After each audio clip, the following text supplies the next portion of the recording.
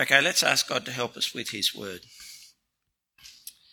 Our gracious Heavenly Father, we do pray in your great mercy that you would let us hear your word and receive it as your word, so that trusting you in a changing world, we would have a sure hope and know how to live, so that we honour you and are a blessing to others. And help me to speak your word truthfully and clearly. In Jesus' name, amen. Most of the changes are in the second half. Now you probably noticed things have been changing for Christians. We no longer represent the social consensus on key issues and no longer regarded as the trustees of a desirable morality. Things Christians think are wrong are enshrined in law and often supported by the state. Think abortion, voluntary assisted dying, same-sex marriage. Being identified as an evangelical Christian is enough to get you sacked from a football club board and publicly denounced by a state premier. And these are just signs of a more radical shift in the beliefs and values of our society, a shift that's been taking place for a while that has become obvious, even dominant, over the last 3 decades. Where for hundreds of years in the West, what David Rietveld called the Christian worldview held sway. That's a consensus amongst the population that there's a God who could be known, that the world he had made has a moral fabric which should guide our choices, that the Lord Jesus was the model of the good life and we could know about him in the Bible, and that our lives had purpose and would one day be judged by God, who would decide where each of us spent eternity. Whereas that worldview has held sway for hundreds of years, that Christian worldview is now being supplanted by what Rietveld calls the post-Christian worldview. In that understanding of the world, the human person is at the centre, not God. And the most important thing is being true to ourselves, which means listening to and giving weight to our intuitions and feelings as our guide in life. Everyone, we are told, has the right to be themselves, express themselves and live by their own truth. And love is accepting and affirming people in their choices, not encouraging them to be like Jesus. And what makes us feel good is good. Now, Rietveld uses the metaphor of history as a divine drama to give a sense of what has happened. In a Christian worldview, he writes, God's seen as the author, the director, the audience, and God the Son's the leading actor in this drama. We, humans, find our rightful place in the drama as extras, whose role is to shed light only because we carry a divine spark from God, because Jesus' Spirit is in us, allowing us to imitate and point people to Christ. But in the Western post-Christian worldview, we have decided that if there ever was a director, he's been absent for so long. And the shows continue just fine without him, so that, well, we take over the theatre.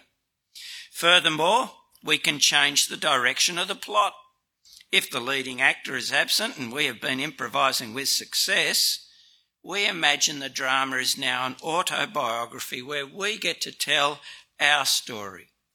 Actors look to their own spirit, supposing it's theirs to interpret and express the stories about us now, individually, and not God. We are no longer the extras. In a sense, everything in the move from the Christian worldview to the post-Christian worldview has changed. And as a consequence, Christians who are committed to God being at the centre now find themselves on the outer, marginalised in the public debate and regarded with suspicion by many as enemies of authentic freedom. And even if we can't give words to this change, most of us, or at least those of us who are over 20, who can remember when things were different, feel this change taking place around us. And all of us can recognise how different what our contemporaries seem to believe and take for granted is from the way Scripture reveals our world to be. It is a radical, deeply disorienting change in beliefs and values. and it seems to be accelerating. Change that can make believers re-examine their assumptions, that can even subtly reshape their thinking and living if we are not aware of what is happening. But knowing things are changing, how should we respond to this change? How can we not only survive in this new environment as followers of Jesus, but actually thrive and be a blessing to the community in which we live? That's what Jeremiah 29 will tell us. Jeremiah's letter is addressed to all the people Nebuchadnezzar had deported from Jerusalem to Babylon, people who have been subjected to enormous and disorienting change. And Jeremiah effectively says, stop listening to lies and receive my words as they are, the words of the living God. Believe them and put them into practice, and you will not just survive, but thrive in your new environment and be a blessing to the community you are living amongst.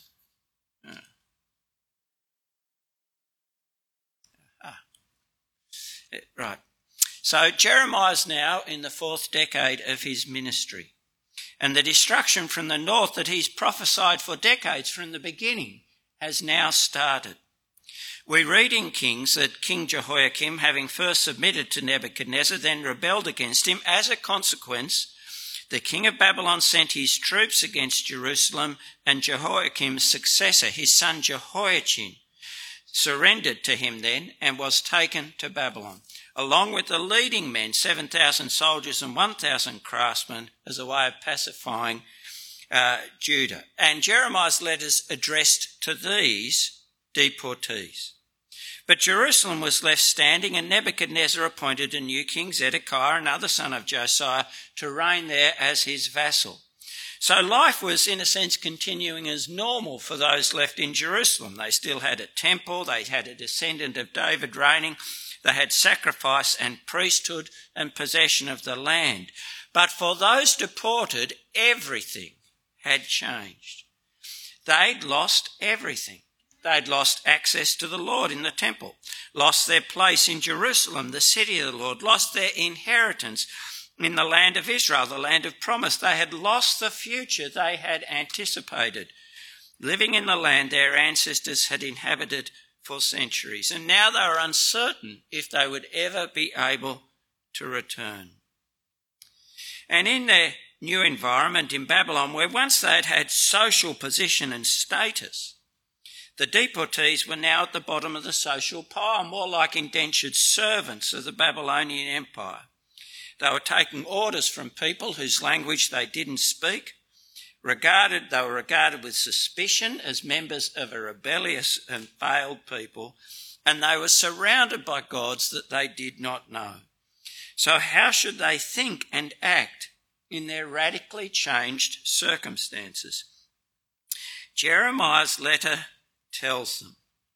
But we also see in Jeremiah 29 that his was not the only voice speaking into their circumstances. Just being in Babylon, they were hearing other voices. Just being in Babylon, the people were exposed to what you might say was the commentary of their conquerors, the Babylonians. And that was a pretty simple commentary. It was, we won because our gods are stronger than your God. Your God's out of his depth now and can't compete. So you ought to forget the past because your old belief system is obsolete, irrelevant to your new circumstances, and join us. Get on the winning side. Adopt our customs and way of life and our God. So they were hearing that voice. And as you also heard in Jeremiah 29, they had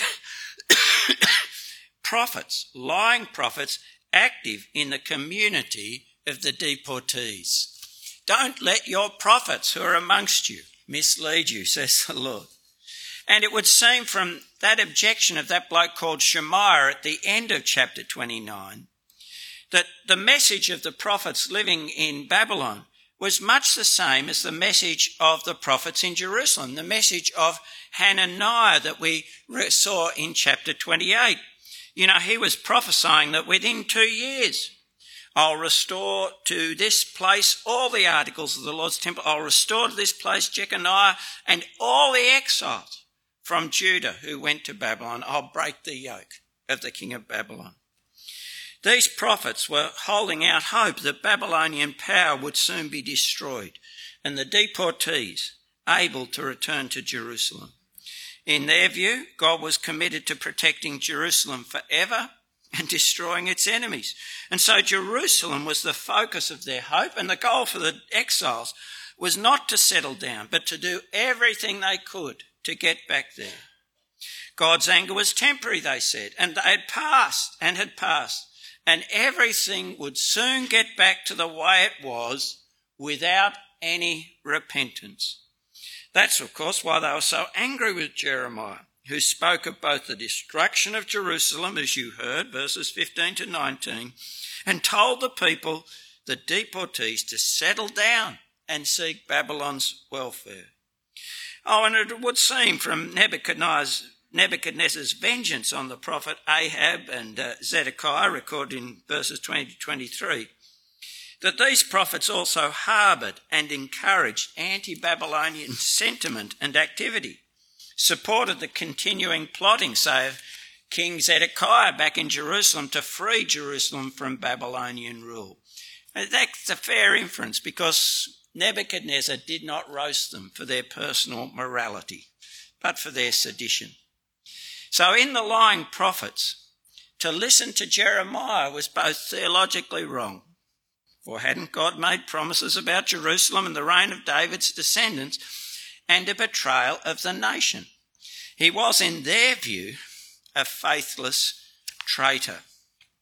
Now, in the midst of these other voices, Jeremiah, whose words have already been proved true by the deportation itself, and whose words would soon be confirmed by the destruction of Jerusalem and the death of the lying prophets, says to the deportees, stop listening to lies and trust the word of the God, who in his words is revealed as sovereign, gracious and faithful, and trusting him, find hope and a way to live which will allow you not only to survive but to thrive in this new world. That's right, Jeremiah proclaims in his letter that God is sovereign. Did you notice that? You know, it says in verse 1 that these were the exiles Nebuchadnezzar deported. But you get to verses 4 and 7 and you see the Lord says, I deported you from Jerusalem. I deported you. So Jeremiah is saying to these deportees, if they are in Babylon, it wasn't because of an accident or because the Babylonian gods were stronger. Nebuchadnezzar, with all his glory and power in deporting them, had been doing the Lord's will, was his servant. But the Lord was in charge. And he said it was he who had deported them to Babylon. The movement of armies, the selection of who was to go, was all under the Lord's control. He rules over history. And so he can reveal what will be the future with certainty because he brings it to pass by his almighty power. He knows what he's doing. Now notice that if you were in Babylon, you would feel, wouldn't you, that that was a big call. There you are, surrounded by Babylonian power. The Babylonians seem to be doing exactly what they will. But the Lord says he is in control. And you've got grounds for believing it, haven't you? Because actually the Lord spoke of this deportation, spoke of this judgment. And the Lord actually had already pronounced judgment on Babylon in chapter 25. And it's this judgment that Jeremiah will go on to speak of in verse 10, when he says, when 70 years for Babylon are complete, I will attend to you. A big call. But it's actually a word we know to have been proved true. 70 years, Cyrus comes, Babylon's destroyed, the Jews go back.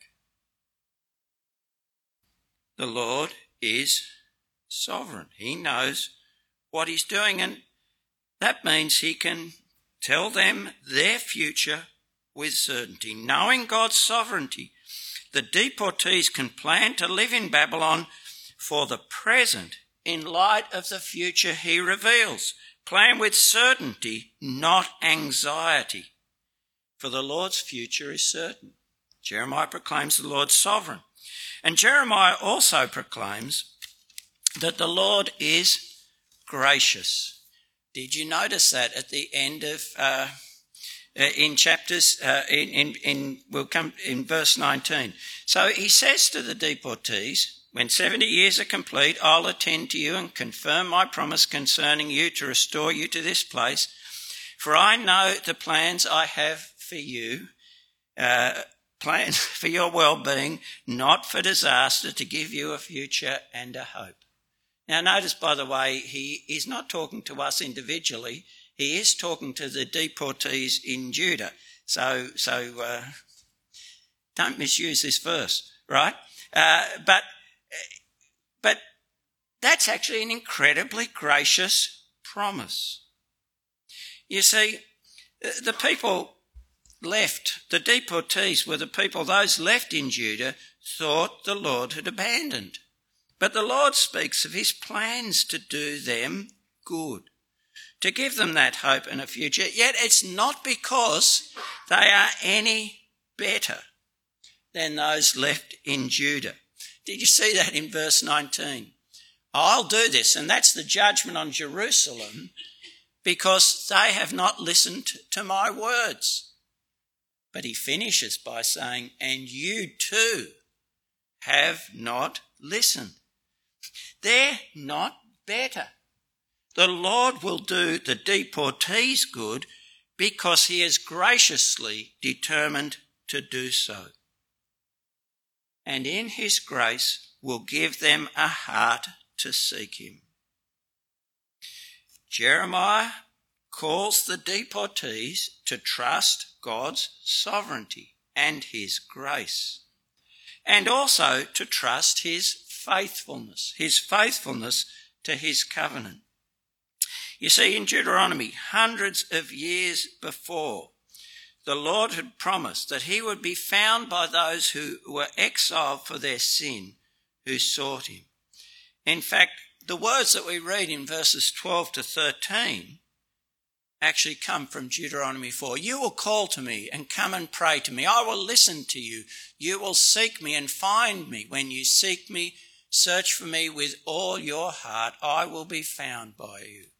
And in Deuteronomy 4, hundreds of years before, the Lord had said, but from there, that is, from the foreign lands that the people have been sent to because of their rebellion, you will search for the Lord your God, and you will find him when you seek him with all your heart and all your soul.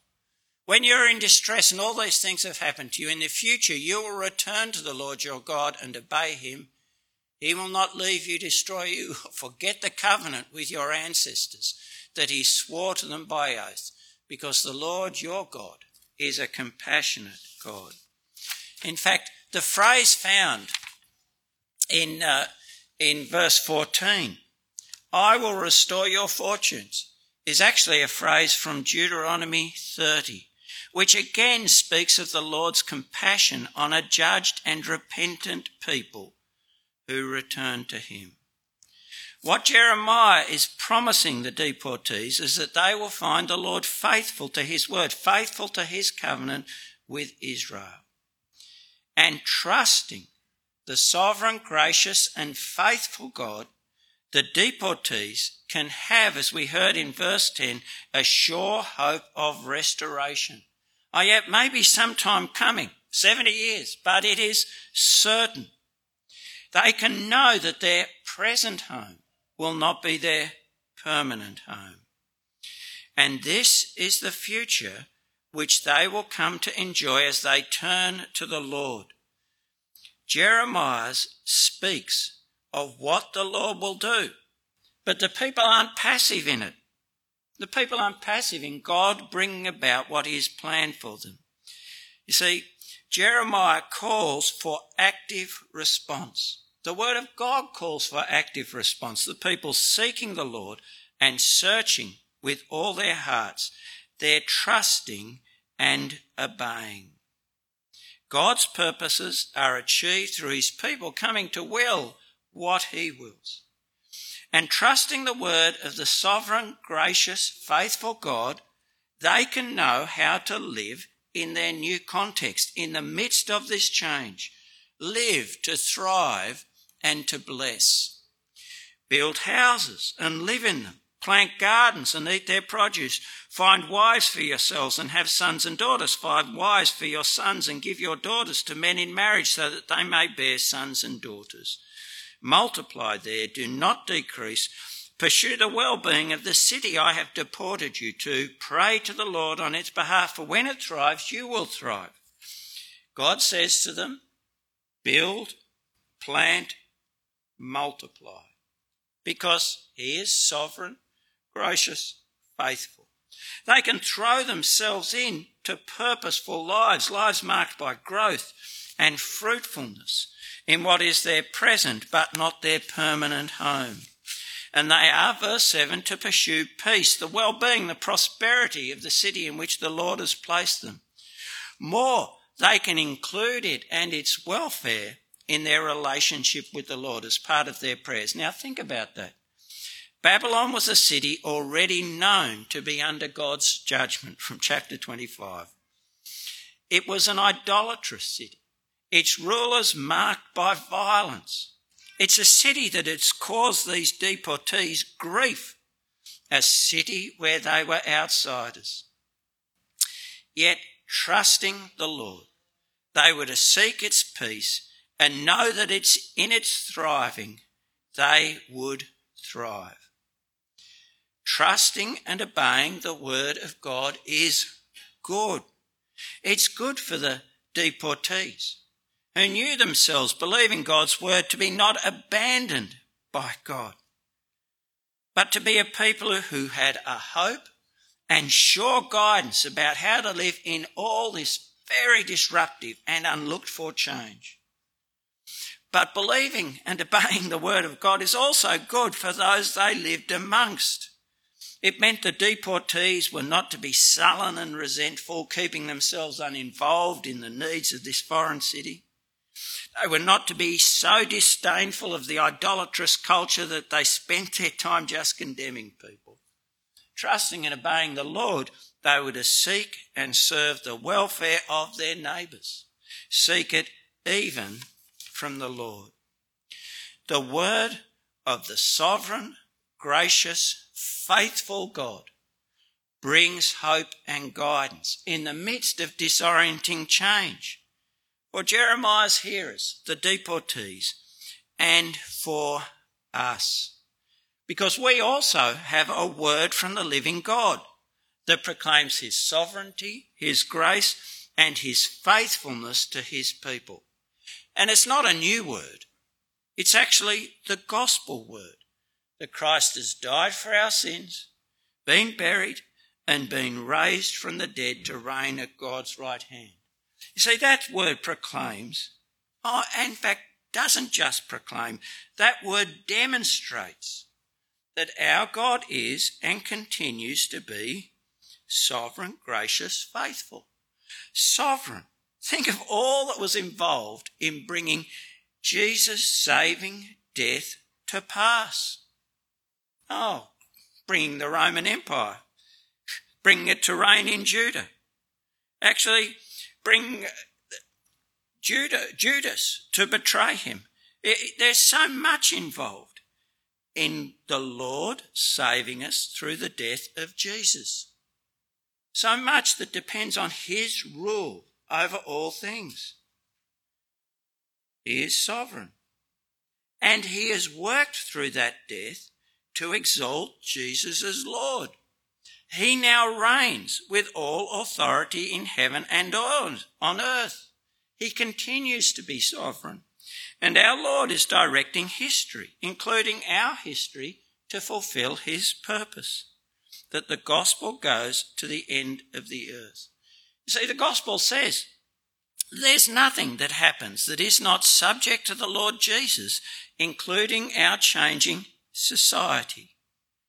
Oh, it teaches us that he's in charge, that, say, for example, he will restrain the man of lawlessness until it's time for him to be revealed. And then the Lord will be revealed in glory and slay him. The Lord Jesus rules, the gospel says. And if we're living through these times, it's because he has put us here. And we don't need to be anxious about his capacity to fulfill his purposes for us and for the world. The gospel tells us our God is sovereign and continues to be sovereign.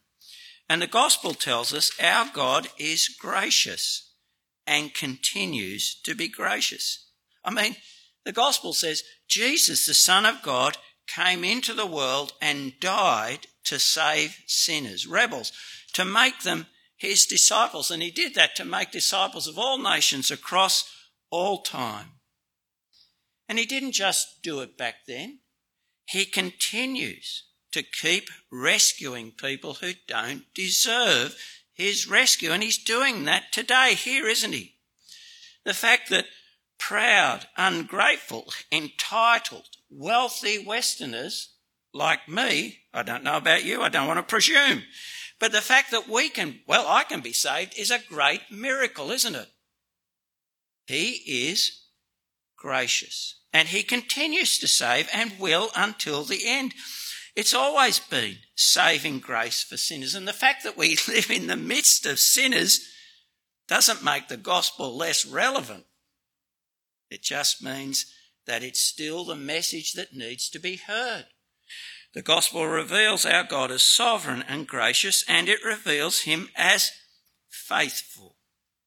You see, in Jesus' death and rising, God keeps his promises to Israel, even the promise he made in Jeremiah 31 that we'll probably hear next week, of a new covenant, of a saving king, of a servant who would suffer.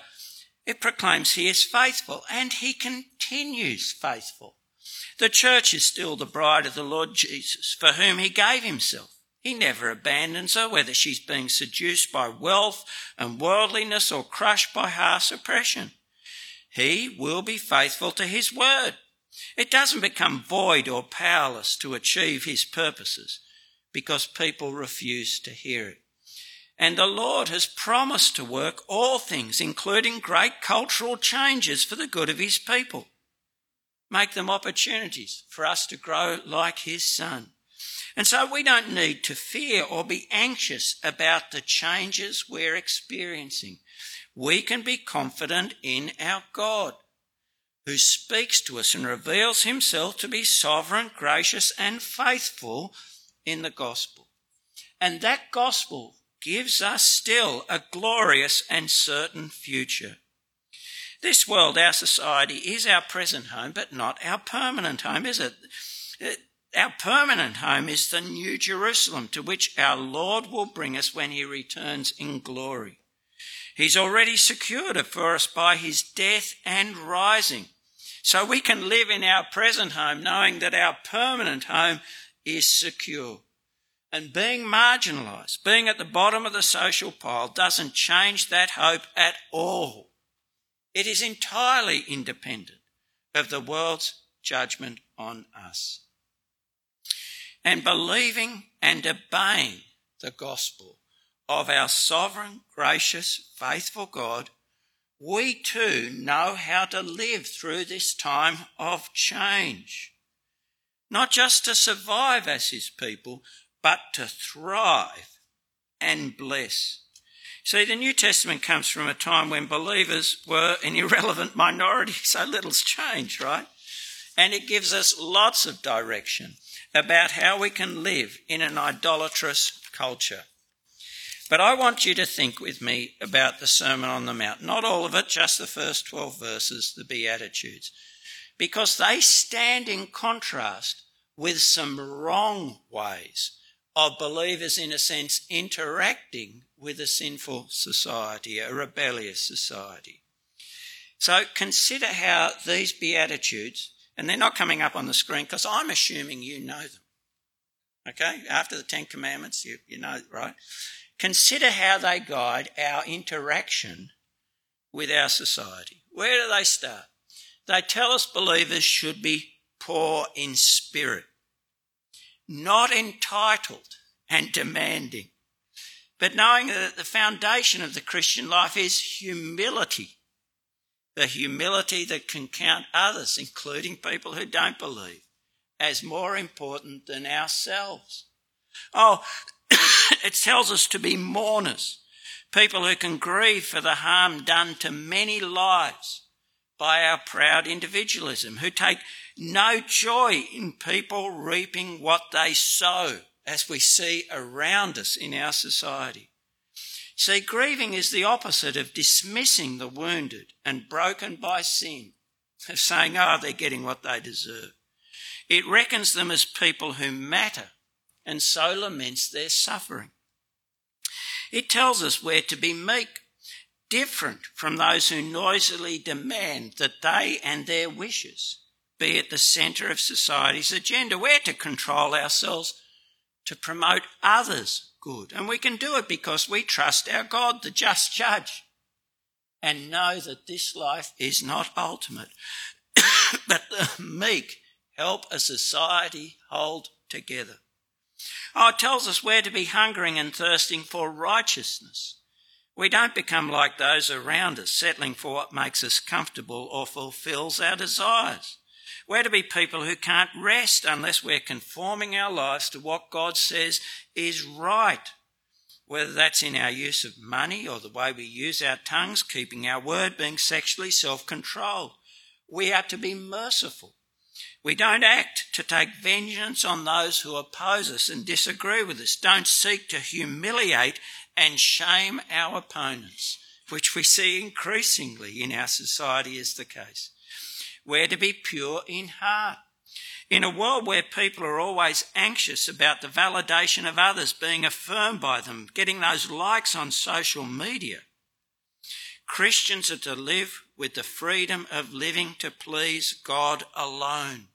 And so we'll be people with integrity, reliable and trustworthy, not changing as people's opinions about us change. And in a world where people are seeking to please their idols, whether it's power or wealth, idols which set people against each other, we seek to please the God who loves even enemies. We're to be peacemakers in an increasingly divided society. We're to always hold the door open to peace with God and others through believing the gospel that unites people in differences, Jew and Greek, slave and free, barbarian, Scythian, who know that peace comes through repentance and forgiveness. And we are to be people willing to suffer for righteousness because we know this life is not all there is. So we should be people who are willing to trade happiness in this life, even life itself, for believing obedience to the Lord. Now, this is to be the way of those who know that the living God is sovereign, gracious and faithful, because they confess that the crucified Jesus is Lord, Lord of all. And in living this way, we seek the peace. We promote the welfare of our society, don't we? For where we are those whom the Lord Jesus reckons to be blessed, we are salt and light. We stop the decay that darkness brings. We drive out the darkness. That's the way we are to live. And if we live that way, we will bless our society. You know, to live through these times, we have to embrace the gospel and reject the lies. And there are just two I want to draw your attention to. Firstly, of course, is what again is the conqueror's story, the lies of a triumphant secularism. You know it because you hear it all the time. We banished God from public life. God's unnecessary to human progress and happiness. In fact, we are better off, freer, more happy, able to realise our own choices without God and his rules. And this life is all there is, so you don't need to worry about what's going to come. Just live your best life now. And don't let your choices about what's best for you be limited by an obsolete God and his irrelevant instructions. Now, of course, that is just the old lie in modern clothes. You will be like God. You can replace God. That is just Adam's sin repeated in his offspring. And we know what that brings. It brings a society where people are set against each other. It brings division. It brings the rule of violence. Oh, and we know where it ends. God has already pronounced judgment on Adam's sin and on a world in rebellion against him. And we know that judgment is sure because he has raised the Lord Jesus, through whom he will judge the world from the dead. So we shouldn't believe that lie. But there's another lie that may be more attractive to Christians. And that is, let's get back to the way things were. You see, people have become concerned about the drift of our society. They want a return to the Western tradition, shaped by centuries of Christian teaching, because they say, we've lost our way and that will make the West strong again. And that kind of desire can shade into kinds of Christian nationalism where, things were all good when we were Christian states, and that's what we've got to put our efforts into, gaining power to get that state of affairs the way things were back. But people want that without repentance. They want the fruit without the root. They want that power without repentance for, say, the exploitation of colonies or endemic racism or oppression of minorities. And the stance to the wider society that it breeds is often one of hostility and suspicion, condemnation and carping criticism, not the love that seeks to save and rescue. Trusting this gospel word and rejecting lies, believing and obeying the word God speaks to us in the midst of change, we can have hope and we can know how to thrive. So as you think about and experience our radically changing times, as you feel our society changing around you, believe and keep believing the gospel of the saving, sovereign, gracious, faithful and living God who has raised his Son Jesus and exalted him over all. Keep living the life of repentance and faith. Repentance, saying that despite what our culture says, you are not the boss and your best life is not found in being true to yourself and pursuing your own passions and dreams. The best life is found in believing Jesus, saying he's the boss, and life is found in trusting him. Denying yourself, not seeking power for yourself because you think you're better, denying yourself and following him by doing what he says. Because that actually is the best life and it is eternal life. And repenting and believing, keep on repenting and believing, saying no to making yourself the centre of the story and keeping the Lord Jesus and his word at the centre. Because in our culture, we can make ourselves the centre even while we call ourselves Christians and do it almost without knowing it. We can think of Jesus as existing to bless and protect me, and I'm still the important one and he serves my dreams. Or we can claim and rely on forgiveness while not turning away from sin, using Jesus' death just as a prop to make us comfortable in disobeying, in pursuing the sins we love. Or we can talk about how God loves me, and yet the emphasis is all on the me, on telling myself I must be so wonderful and special that he loves me, that he's just invested in me, and not on the extraordinary nature of a love that would love someone who is as unlovely, so wrapped up in myself as I am.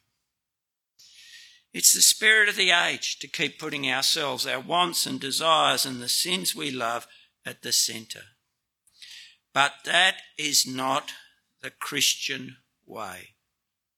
It's actually Jesus at the centre, Jesus ahead of us and we following. His word to be trusted and obeyed. His will to be done, even if it costs me. Cost me my pleasures, cost me my cherished dreams, cost me my peace and safety, because his is the way of life and the way of love. And where we keep Jesus at the centre, where we live that life of faith, we'll pursue the blessed life the Lord Jesus spoke of. You know, that life of humility and meekness and hungering for righteousness. The life that will do our neighbours good by being salt and light in a world that rejects our God. And yes, like Jeremiah's people, we'll be praying for our rulers and the peace and welfare of our society. Do you do that? Oh, I know we often pray for our rulers, but let's think more widely. Take climate change. What do you do about it? Do you, grumble because they don't know what they're doing and it's all too expensive? Or grumble because actually they're just not doing enough quick enough? Or do you actually pray for it? Pray that God would actually give us some wise people and insight and provide solutions. Doesn't he rule the world? Oh, and we'll be saying no to the pursuit of individualistic pleasure, to serve by doing good. That's right, when we come to our choices, we won't ask what is best for me. We will actually ask, where can I do the most good that will bring honour to our Lord Jesus? And yes, in an increasingly divided society where people hold their positions intensely because this is the only life they think they've got, we can actually be meek and choose to suffer rather than cause suffering. Because while this is our present home, we know it's not our ultimate home. For God has given us a future and a hope in the New Jerusalem. Let's pray. Heavenly Father, we thank you for your word given to Jeremiah, to those deportees whose lives have been so disrupted by things so outside their control. We thank you that it's a word that proclaims you as you are, sovereign, gracious, faithful, the God whose word gives hope and directs us how to live so that we can thrive and do good. Now, Father, we pray that hearing that word, we would also hear the gospel word that reveals you to be in saving through your Son, sovereign, gracious and faithful. And that holding fast to that word, we would live lives of repentance and faith that do good in the world and rejoice in the hope you give us. We ask this in Jesus' name.